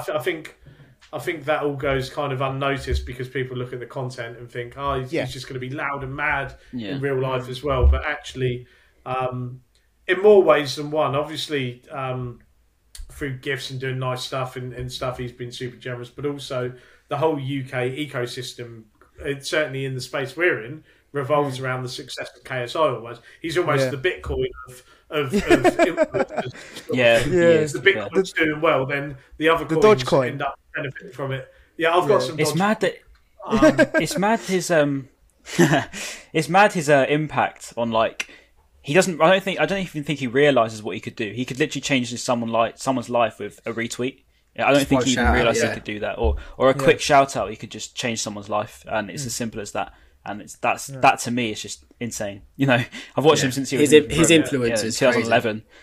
Yeah, and now he's just like the GOAT of UK YouTube, and I think that's as simple as that, really. Yeah, basically what we're trying to say is, if you can get us into the Sidemen, that would be fantastic. Where's our invites to these yachts? Yeah. If we can just get a holiday out of it, a free holiday, Stu, that's all I'm asking for, mate. That's all I need. Yeah. Go to IB for on his yacht. Yeah. Well, the last thing we're asking. I've started a rumour there that he's got a yacht. It's going to be a world exclusive. He's got a yacht. Yeah, see that in the sun tomorrow. And then, lastly, Stu, I think one thing we'll ask for you: would you ever promote a Seagull social boxing fight between Maz and Ryan? I think the audience will know what we're talking about. Yeah, the audience have asked for it. God. The audience want me and Ryan to have a fight. Would you promote it? And who do you think would win as well? Oh, Ben, that's not part of the question, but you added that in there. Yeah, no, we've done events at the AMAX before. We did a Sidemen event there. Did a Sidemen VIP event. Yeah. Oh, cool. Did you? Yeah. Oh, man, I didn't even know that. Yeah. We did before we did the upload event, one of the first things that we did was have Sidemen VIP tours where we sold 150 tickets and fans just got to come and hang out with them for like 4 hours, do a Q&A, get autographs and stuff like that. So, I can think there's a good little suite, and I'm not sure how big a numbers you'll be able to do. I'm not sure Manchester Arena Oh, don't worry about numbers, mate. We'll Stu, sort that. come on. Stu, We've been contacted by Manscaped, Stu. That says it all. Manscaped. I've got 6,000 That says it, followers on mate. Twitter now, Stu. I don't think you realise who you're speaking to. He's made the YouTube scene, Ryan has. Yeah. We've got 2K subs, mate. You don't know how big we are. Yeah. Long. But no. I'll tell you what, one thing I've noticed is how red I am. Maybe it's a lighting or something, but I've had my COVID vaccine today and You're blowing up. I look a bit Be red. going don't I? wings soon. Yeah, maybe you should have. It Maybe. looks like my face is clotting up, like into one big Feathers. No, Stu, you look beautiful, mate. You look beautiful. But yeah, just going back to the fight, Stu. If you can make that happen, that'd be great. We'll take 10% if that's all right. 10%. That's I'll take low 15, for you. take 10. I guess it's the pint, isn't it? Yeah. The revenue share of the ticket sales will probably be about 30 quid. So I get 3 quid out of it. Unbelievable scenes. And then who do you think would win? Sorry, Stu. Who do you think would win? Go on, Ben. Just between Maz and Ryan. Who's going to win? Yeah, who would win a cheeky boxing fight? Oh, it's Ryan, isn't it? Oh my god, I'm having that. Oh, I've got 10 years on him as well, so that's easy. Stu, I liked you as well. I liked you, and then now it's all gone down. It's a quieter one to win, isn't it? Yeah, that is true. That is true. That's why Vic Star would beat Logan Paul. That's why, because he's the quiet one. Vic Star would. He's the true boxing champion. Vic Star. That's how we'd bill it. I'd play the Vic Star card and just be like the Asian guy who doesn't look like he's going to win, but I'll come out fighting and go for it. That's what I'm going to do. I've got a mixed Asian gene, so yeah. And then final one, Stu, for you. Just obviously, you announced on Twitter today actually that you've secured 3 million in sponsorship. Is that right? Or branding? Is that correct? Yeah, we've done so far this year over £3 million worth of brand deals for our creators. Yeah, mad, incredible. That's And so, insane. what are the next steps then? Obviously, that you're expanding, you're growing. What's like the dream for you guys at Uploaded? Like, what's the final goal if there is one? To be honest, it not much different. We just want to make more money for creators in kind of stay in our lane. You see a lot of agencies, they'll try and kind of spread their wings as far as they can, and kind of look after different types of YouTubers, all different types of audiences and stuff, and try and have a bit of everything. We're very much male audience YouTubers that we look after, and just keep generating more revenue for our creators. I think there'll be another event or two that we're going to look to do. We have a merchandise business as well, so we've got a warehouse in Southampton and printing and embroidery and stuff where we do all the merch for a whole host of people, from the Cal Freezy Crocs hoodies and stuff right through to Katie Price merch that we're gonna launch soon. Oh, you got Katie Price in the books? You should do a Crocs pricey collab, mate. That would fly off the We're shelves. working with Katie Price on a few things, yeah. Oh, unreal! Really? What signing that She is? lives Brighton's near me. Brighton's Brighton's finest. We used to always see her driving through my village. It's a weird claim. in her pink pink Range Rover. Yeah, pink Range Rover. That's nice. always around. Yeah, not so much anymore. You know what? but used to be. Genuinely, she is such a nice woman as well. I've heard that. Of Really? down to earth, and there's no. I mean, she's out there to make money, right, and to build her own empire, and doesn't give a shit what people think and stuff. But she's very much on everyone's level, and she doesn't think she's better than anyone or anything like that. Really? She genuinely is she generally is a cool person, and she knows what she's doing, right? She knows that she can how to make money, and it's always done well for her. And then she goes and spends it all, and has to make some more. And, I've got a really embarrassing story about meeting Katie Shane Price. Duffy. No, not Shane Duffy. No, I was probably about That's got to be I was up probably there. about 12 years Oh, old. Shane. This is going to be really embarrassing, and I hate saying it, but they were at this kind of like party in Shoreham, and my parents were invited. It was like a day thing. People brought their kids, and I was one of the kids. And Katie Price and Peter Andre were there, and everyone was kind of like meeting them in the lounge. It was really weird. And then I went to the toilet upstairs, and in the bathroom they had like a headrest in the bath, but it was a pair of breasts, like inflatable breasts that the guy would rest his head on.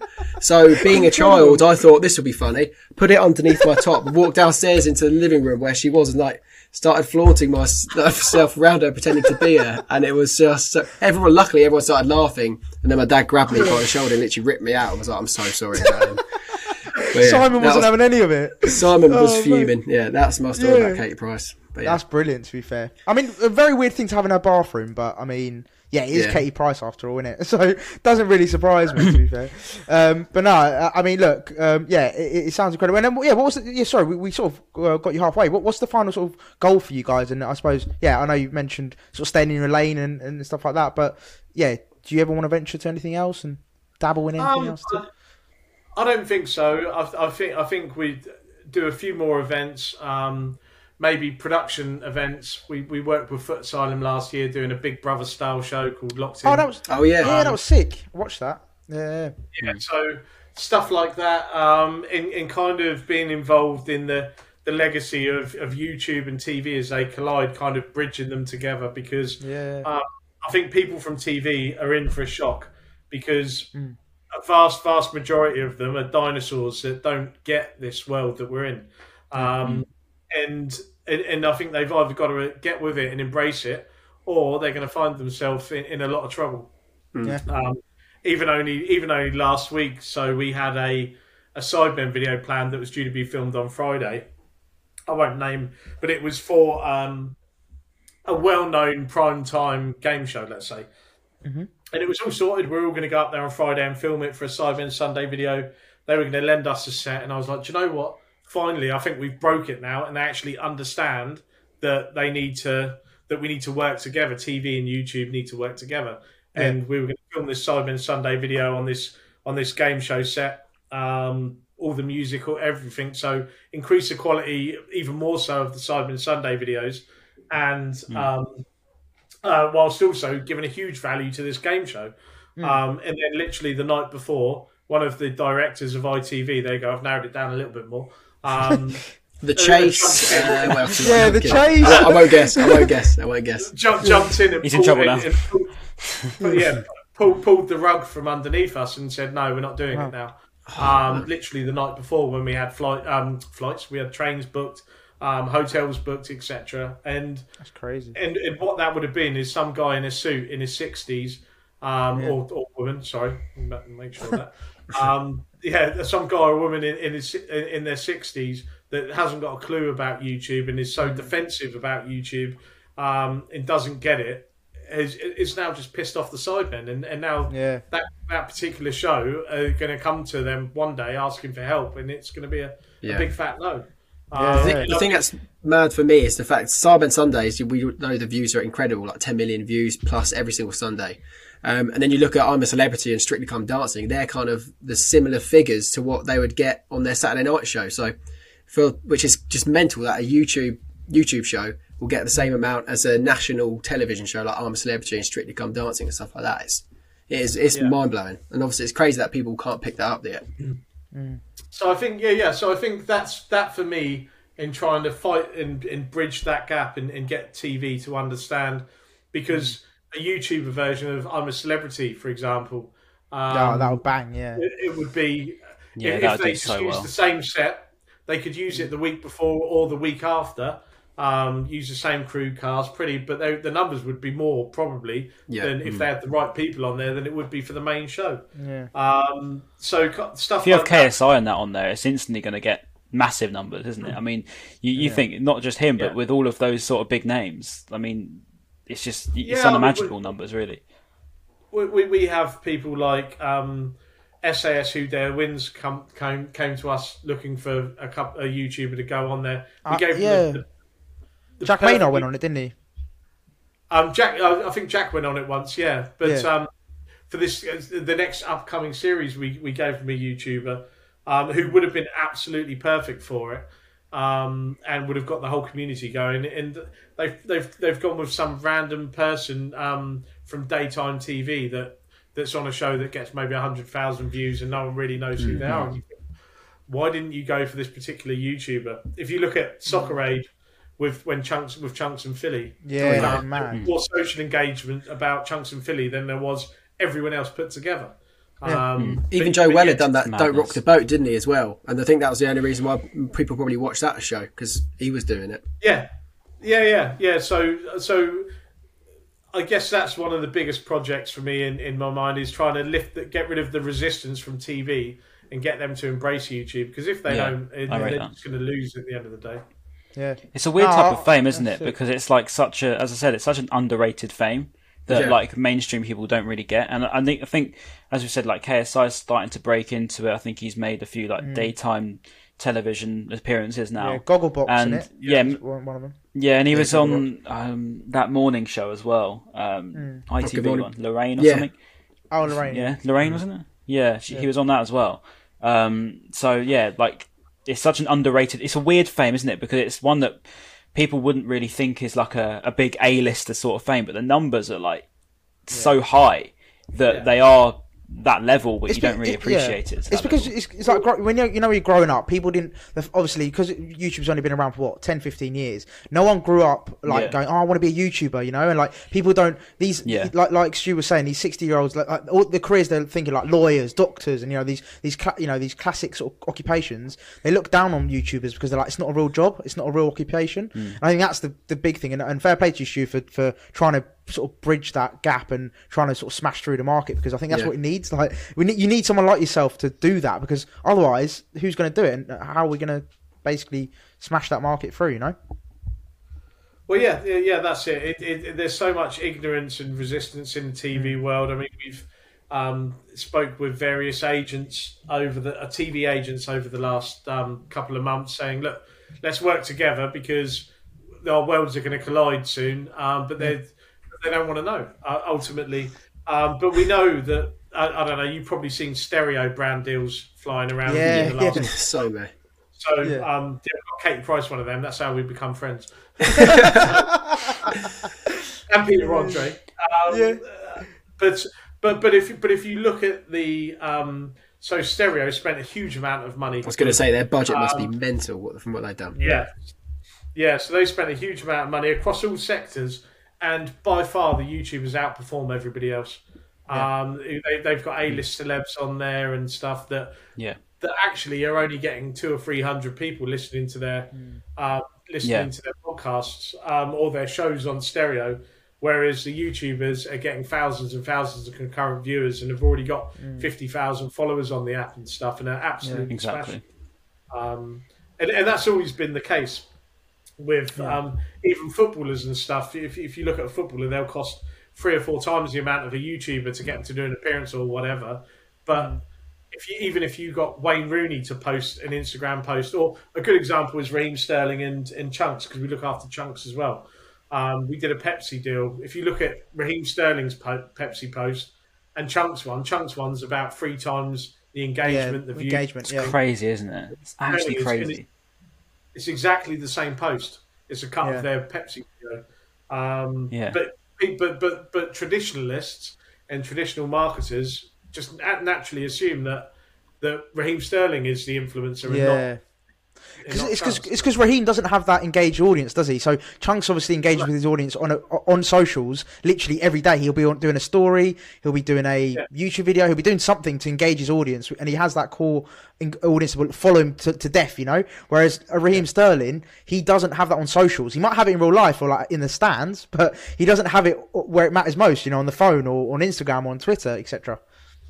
He's a Man City player. When he leaves Man City for somewhere else, he becomes somebody else's hero, like Lallana. Yeah. I think he's a twat. Come full circle, haven't we? But I used to absolutely dote on him and used to think he was the best thing since sliced bread. And so he still is. That doesn't happen on YouTube. Going back to Brighton actually and Lallana, there was a tweet just put on from the club, and they put on about, did you enjoy that at Adam Lallana? And he's literally going absolutely mad when we scored that second goal, and I didn't actually realise that he was going mad when he scored apparently he celebrated really like a madman apparently, which I don't think or it was the first goal actually, I think Dunk's goal. Right. So it's like Arsenal fans were going mental when Walcott scored against them this season. With us, it's like, why didn't he celebrate? He's just come back to the club that he was with since he was 8 years old, and he scored a goal. it's another one of my pet hates that players shouldn't celebrate against their former team. Yeah, I was going to ask you, what's your thought on that? Because I think it's quite a hit and miss thing, isn't it? Like some people really hate it and they want them to just not celebrate, and others just like don't really care. Yeah, the iconic they can celebrate. The Adebayor Man City one, that was the iconic one when he ran across the pitch and gave it to Arsenal. That was incredible. Yeah. We I always remember Kevin Phillips when he left us for West Brom. But on the way out, he basically he didn't need to. He just said, I didn't want to go to Southampton anyway, and everyone was like, bollocks. And then his missus shagged the Vodafone salesman from the local Vodafone shop. So literally, we're in the Northern, just giving him abuse the whole game and stuff. And I think the whole of Northern stand, or the whole of St Mary's, stand up if you shag Kev's wife, and the whole stadium's standing up. And of course, what happens? He goes and scores, doesn't he? And does pretty much a lap of Wallagham. No. That's deserved, isn't it? You deserve Jamie that. Vardy. Yeah, Jamie Vardy's a prime example, and he just gives it back every time. But he's got the ability to do it, so he can. I love it. And I'll do exactly the same, exactly the same. But that's what that's what football should be. I mean, I looking at all the it always comes back Walcott on the stretcher walking past going 2-0 to the Spurs fans. Oh yeah, and they're going absolutely mental. It's like you're literally giving him shit because he's just busted his leg. Yeah, and he's going 2-0, and now they look as though they're going to explode or something. It's like, what do you expect? Yeah, exactly. Can't take it back. No, don't give it if you can't take it. No, 100%. Exactly. But no, Stuart. Look, you've been a fantastic guest. We've enjoyed everything. Thank you very much. All the Saints chat, all the football chat, all the YouTube chat. It's been incredible. Sidemen clickbait chat. Any suggestions on the title for the podcast, Stu, for YouTube? What are we thinking? KSI Logan versus Stuart Jones, Sidemen manager. No, get some video titles out of it. Just put the Sidemen in. Don't put my name in. Just put Sidemen in. For KSI, it's done. But no, honestly, Stu, you've been a fantastic guest, and we really appreciate your time. And hopefully we'll have you back for next season when we play you again. Hopefully. One of us doesn't get relegated. If we're still in the league. Less of that, Stu. Or you're getting your one rescinded. But no, thank you very much. You've been fantastic. Right. Cheers, Stu. Cheers. All right, there we go. We had Stuart Jones of Upload, a fantastic guest. Really, really good to have him on. So, what a geezer! What a dream job! What a dream job! Yeah, mate, my whole fanboyness nearly came out there. Like the KSI chat, watching KSI when I was a little kid. I just had to be quiet. I think I'll just be in the quiet one today. It's mad though, isn't it? Like you said, Ben. Like, imagine just being in that world when it was all kicking off. Like, just being like one of the focal figures of like all the fights and behind it all, like kicking off. Beefing Logan. So really appreciate. Beefing Logan, having Logan block you is pretty decent. But right, let's quickly crack on then with a couple of other talking points that we wanted to cover. So the first one, obviously, I don't anyone see it on socials. The Crystal Palace fans basically were basically really happy about Zaha and his being a loyal player. Apparently, now Ryan, we're not having it, are we? We're not having this. Dumb with him being like, dumb, dumb. How can you even say that Zaha's loyal? He's not loyal. He literally wanted to leave for the last 5 years. He put in so many transfer requests. He literally did leave for Man United. How you can ever say that Zaha's loyal? You are dumb. You're actually stupid. I'm sorry. It's mad. It was the tweet I saw was they don't make loyalty like this anymore, and it's just like even like other football fans other than Brighton fans were like in the chat being like, mate, he left and he wants to leave. He always wants to leave. To be fair, Lewis Dunk put in a transfer request in 2015, didn't he? So when we were saying Dunky, it was he did put in a transfer request, to be fair. But that was when we were back in the Championship, and it was kind of looking like it was going to happen. And obviously, then he was linked with Chelsea, and he signed a contract. And in the summer, so that's not a loyalty. Then I don't know what it is, but fair. Them saying Zaha was ultimate loyalty is a bit of a joke. But then it was like we talk about obviously the transfer request for Dunky with Zaha. He went to Cardiff? No, where was it? He went to Man United, then somewhere else, and then went back to. Did he go Cardiff on? Yeah, Cardiff on loan, wasn't it? And then and then went to Palace. Oh yeah. So it's like it's not like he's just put a transfer request and not left. He's actually left the club, and that kind of thing. So I just bizarre. bizarre. But yeah, anyway, Bizarre. that's that covered off. I saw him not and then, take of the knee course, though. yes, on yeah, from the that was a big controversial. I mean, it's not really controversial. It's his decision. It's his, it's how he wants to approach the situation. It's down to him, isn't it? At the end of the day, and a lot of people backed him. A lot of people went against him. So it was very split. Like, I think it split a lot of people, didn't it? With that. So yeah, he's always in the news for something, isn't he? That Zaha loves it, loves it. Right, and then the call-ups, international call-ups. Obviously we got Big Bobby Sanchez. How did he get a call-up to the Spain squad? What a guy! What a legend! Unreal. From Forest Green, Rochdale, and then Spain. What a bloke! What a dream move. I love. Did you see the way they announced their squads as well? By the way, like where they have like this. They do these really really random squad announcement videos. Like the one before today, they were like driving around the city in Spain, and then they'd have these different number plates that said the squad player names. And in today's one, they were in like the office of like the Spanish headquarters, and they had like these QR codes on the wall like everywhere. And then Luis Enrique, the manager, would go up to the wall with an iPad, and then the iPad would show the player from the like QR code. They do these, it's just really weird squad announcements, basically. Almost like the weird transfer announcements. But yeah, no, fair play to Sanchez. What a bloke, man. I'm kind of glad he joined. I'm glad he picked Spain. I don't know about you boys. What do you reckon? Yeah, no, I mean, with Bobby Sanchez, I think his rise has been mad. Like, I think you, Ryan, you tweeted about how he went on loan to Rochdale and then came back, and to get in the Spain squad was just mental, innit? Yeah, the tweet, I got it. It said 7th of March 2020, in goal for Rochdale in League One. Summer 2020, 4th choice goalkeeper for Brighton. And then 15th of March 2021, he's a Spanish international. Like, that's just mad. Like, that is just incredible. And to be fair, 392 likes. What? 392 likes, mad, but yeah, crazy.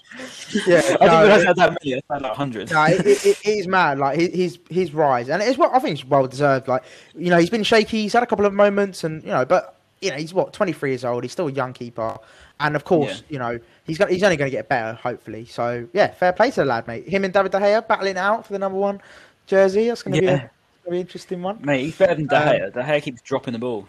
Sanchez would never, ignoring Leicester. Eradicate Leicester from your memories, and he never did. He's never done anything bad. Yeah. And then we talk My about grandmother had will should be a bite.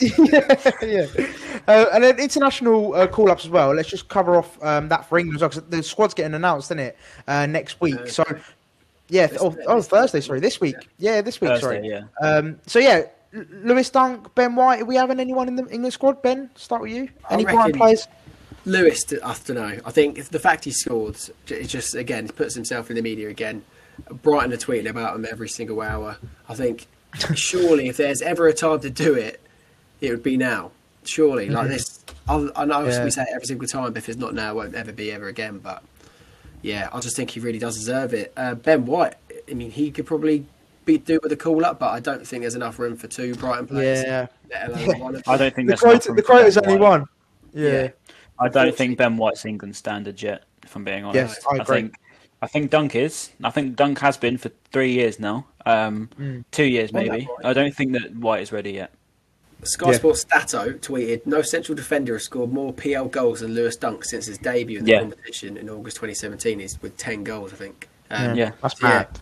He's a leading goal scorer for the Premier League. So just get him in the squad, Gareth. Get him in. Jesus. You know what? What's actually funny? He actually hasn't even been our best centre back this season. Like, I'd argue that 2019 time when he wasn't in it was genuinely a shock, because I was thinking, how on earth is he not here? The 1920 season, he was absolutely untouched. I thought in the Premier League, I thought he was one of the best centre backs in the league that season, and barely anyone came close apart from the likes of Van Dijk and that. And anyone could call me deluded, but look at the stats and just shut up. So honestly, I don't know how he wasn't in that team. And now I'd actually argue, if anything, he probably wouldn't. He'd be more justified if he wasn't now than he wasn't then, if you know what I mean. But I don't know. He probably won't be anyway, because Southgate doesn't have a clue what he's doing. All the time we've got him, we're not going to win anything. Seriously, we've got such a good team. Yeah, we've got genuinely. I'm going to speak about England a bit, because we've got such a good team. Right, going into the Euros, I'd like to think that we are going to be up there with, we should be up there with the best in that competition. I think because especially going forward as well. Going forward, midfield, even defence, I think we've got all round. I think we're stacked with good talent. But because we've got Southgate, we're going to be starting with Maguire. We're going to be starting with Pickford. We're going to be starting with all his favourites from the 2018 tournament. Yeah. We're not going to be including any of the ones that should be there, and that's what's just going to cost us. And it's such a shame because I want to get behind the team and all that, but I just can't get behind the fact that favouritism is going to come through again. Yeah, it's a shame. Well, what can we do, boys? I'll be honest with you, Ryan. Go on, you mentioned Maguire, and he came out in the press, didn't he, saying that his ideal centre-back partner for Man United would be Ben White because he's English-speaking. Yeah. That's quite a sweeping statement to say. Not only for the Man United centre-backs that like Lindelof and Bailly, you're probably thinking, hold on, mate. Cheers, lads. Cheers for digging us out and saying we're not good enough. But yeah, the fact that Ben White, you could... Who else...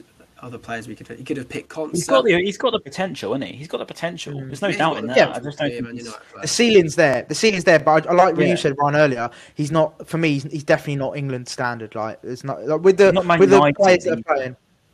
He shouldn't be having the weight of a Man United shirt on. I don't think because that comes with a lot of weight.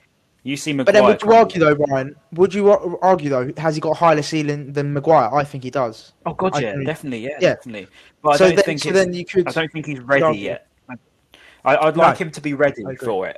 If I was being the one who's a fan of the club, I'd want him to be ready to go there so he doesn't embarrass himself like Maguire did. He made an absolute fool of himself. To be fair, he put in a good performance the other night, and he's a good defender. He's a good out-and-out, centre-back. But I don't think...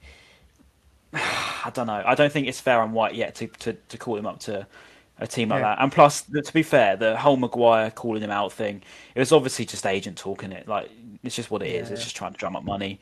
White's agent, you know what he's like. He's going to be trying to get the best payroll, so he probably welcomed it. So, yeah. If he goes, he goes. I'm not too fussed. I won't be, oh no, Ben White's gone. Matt Clark anyway, mate. We got Matt Clark. Matt Clark, Ostergaard, will be stacked, mate. It's fine. Yeah. Van der Heck as well. All Gucci in the Brightonia. Right. And then final boys, Newcastle preview. Going into massive game. Obviously headbands. Yeah, talking to Gucci headbands. But he's out, isn't he? They got big players missing. Wilson missing. Almiron, Maximan. They got a lot of injuries. And their team is awful. So Ryan, let's start with you. They are looking really, really vulnerable, and they're on a terrible run of form. Is this nailed on, or do you think it's still Brighton being Brighton? Well, it should be nailed on. It should be a win, but they play into the fact of the low block. It's going to be hard to beat them. We can't run them around, and I think that's what we're going to struggle with. They don't have, anyone now that they have to threaten because their threatening players are out. So I've spoke to a lot of Newcastle fans. I don't want to be the jinx because I totally can see it happening. Now I've said that they're going to go beat us, but I've seen that. I've spoke to a lot of their fans, and they said that they're not very good, and they'd be very surprised if they did stay up this season. And that's even when Maximan and that comes back, they're still pretty done. So yeah, I'd like to think that going into Newcastle, that's 3 points, and if we can get those 3 points, we'll be thinking we're okay. That would be the healthy position. I don't know just yet. But the pressure's on them then. The pressure's on Newcastle then.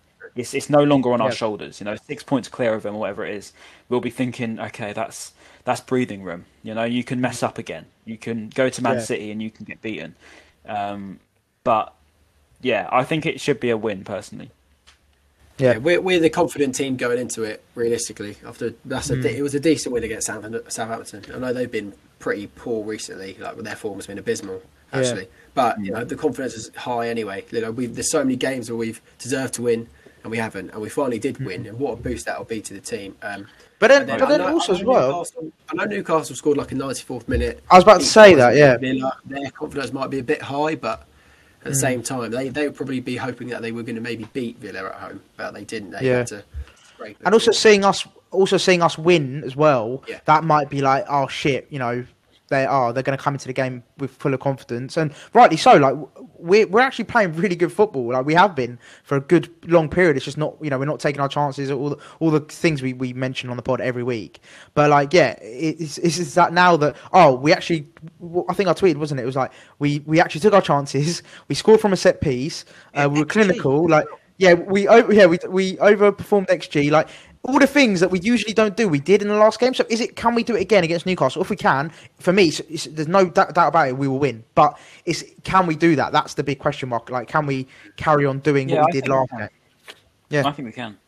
I think we will. I'd love to see the Brighton that played them in the reverse fixture turn up again. Yeah, that's probably one of my favourite matches. Yeah, we yeah. only scored. It's the only game we've scored more than 2 goals in it, I think. Probably. Yeah, more than 2 this season, yeah. And also on that, Maz, that was the first time we scored 2 goals in 11 matches. Yeah, crazy. Just crazy. Yeah, so, yeah, I mean, that is awful. But, I mean, if we can do that against Newcastle... We are going to beat them. Honestly, I think we will. And, I'm saying this, right? And do you know what, actually? I need to say this. On Twitter, I put a thing on because I don't even know what I put, to be honest. And someone said, another negative tweet from you. So are you ever positive? Have you said anything positive this year? I was thinking, mate, I literally said we'd beat Tottenham, Liverpool. Yeah. Do you not listen to the podcast, you mug? I said we'd literally beat, all of the best teams. How can you even say, oh my god? Like, when I saw that, I was like, my brain cells just left the chat. You should have just sent him a link to all the podcasts where you literally were the most person going into the game. Even if he doesn't listen to the podcast, it's on my Twitter, literally everywhere. Every single tweet was positive, saying, "Oh yeah, today is the day we beat Leicester." I'm pretty sure, and then we lost. Yeah. So how can you? I can't even be bothered to rant on that. Mate. But yeah. Yeah, no, and with regards to, let's start with you, Ben. I've got a question for you both. With regards to the game itself, I'm very confident just to get out there. We're all very confident that we're going to win. But if let's say we draw or lose, is that panic stations? Are we oh fuck, this is bad, relegation? Or do you not think that's still panic stations? I think it'll be a massive opportunity missed. But I don't think it'll be panic stations just yet because we know how to. Well, I was going to say we know how to beat teams, but we don't. We know how to play good football and performances that warrant a good result. It's just about the time that we do start getting those results. Whereas if you're Newcastle, you're not necessarily playing well. So in that respect, they're probably in more danger than us. We look more likely to get results in our last 10 fixtures or whatever. But no, I don't think it would be the end of the world, but it will be a massive opportunity missed. Yeah. Ryan? I think we'll be we'll be in trouble. We'll be dragged into it a bit more, and I think, if confidence-wise, I think we'll be worried. I would be worried anyway because, I think we've got a pretty tough run after this, haven't we? It gets quite scary, and especially our last games are quite worrying. I think we've got Arsenal and Man City the last games, so apparently that's when the fans are going to come back, isn't it? Because they're pushing back the last 2 fixtures or the last fixture. Oh, really? So we're probably going to see Man City lift the Premier League at the Amex again for the second time. Is it at the Amex, that game? Yeah, it is. Yeah, it is. Oh, yeah, because we played at the Etihad. Yeah, fair enough. Yeah, hopefully we get back for that one then, because even if we do get relegated, it'll still be nice to beat them. Okay. Our next 3 games, our next 3 games are Man United, Everton, and Chelsea. So that is after Newcastle, obviously. So that is a tough old run. But then we've got Sheffield United, which really should be a guaranteed 3 points. If we don't get another draw or something, that would just be a catastrophe. But yeah, our next 3 games after Newcastle is tough. So I think with obviously the international break coming up as well, it's perfect. And if we win that, we can just sort of confidence is going to be high and we just take it from there. But we've got a decent podcast coming up. We won't say what it's going to be, but over the international break we've got a pretty special podcast coming up, so you should be looking forward to that, but we're not going to say any more about it. We'll leave you guessing. That world exclusive. Got a couple of exclusives in here now. We've got a Sidemen exclusive as well. Unbelievable scenes. Well, look boys, but we're confident for the Newcastle game, and hopefully everyone listening in as well. I hope you enjoyed it. We know it was a long old podcast, but hopefully you guys enjoyed that, and hopefully we're going to be having some more guests, like Ben said, some more surprises for you. If you did, of course, comment and subscribe. It does mean a lot to us. What should they comment? What should you comment? That's a good one. Let's do something Stuart/KSI related or YouTube related. My brain's gone now, to be honest. Yeah. Do you know what? I've got to do that. Do you know what? I'll include the Albion the community thing, because I've got to do the Albion the community charity stream. I've got to be filming for 5 hours minimum. I'm gonna be so tired. Oh yeah. Yeah, Ryan, you're screwed. Ryan, if you're like this after an hour and a half, you're going to be absolutely screwed. You're going to be screwed. For 5 hours, I'm gonna be like this. I'm just gonna be like, yeah, guys. like, what's going on? Now, let's go in the comments. Ryan versus Maz boxing fight. Go for that one. Ryan versus Maz boxing fight. If you want to see it, comment down below. Yeah, Ryan versus Maz or Ryan boxing. But yeah, right, cool. I'm gonna DM right now. We appreciate you. Of course, keep watching and keep streaming it on all the usual Apple and Spotify. And of course, we'll see you after the Newcastle game. Peace.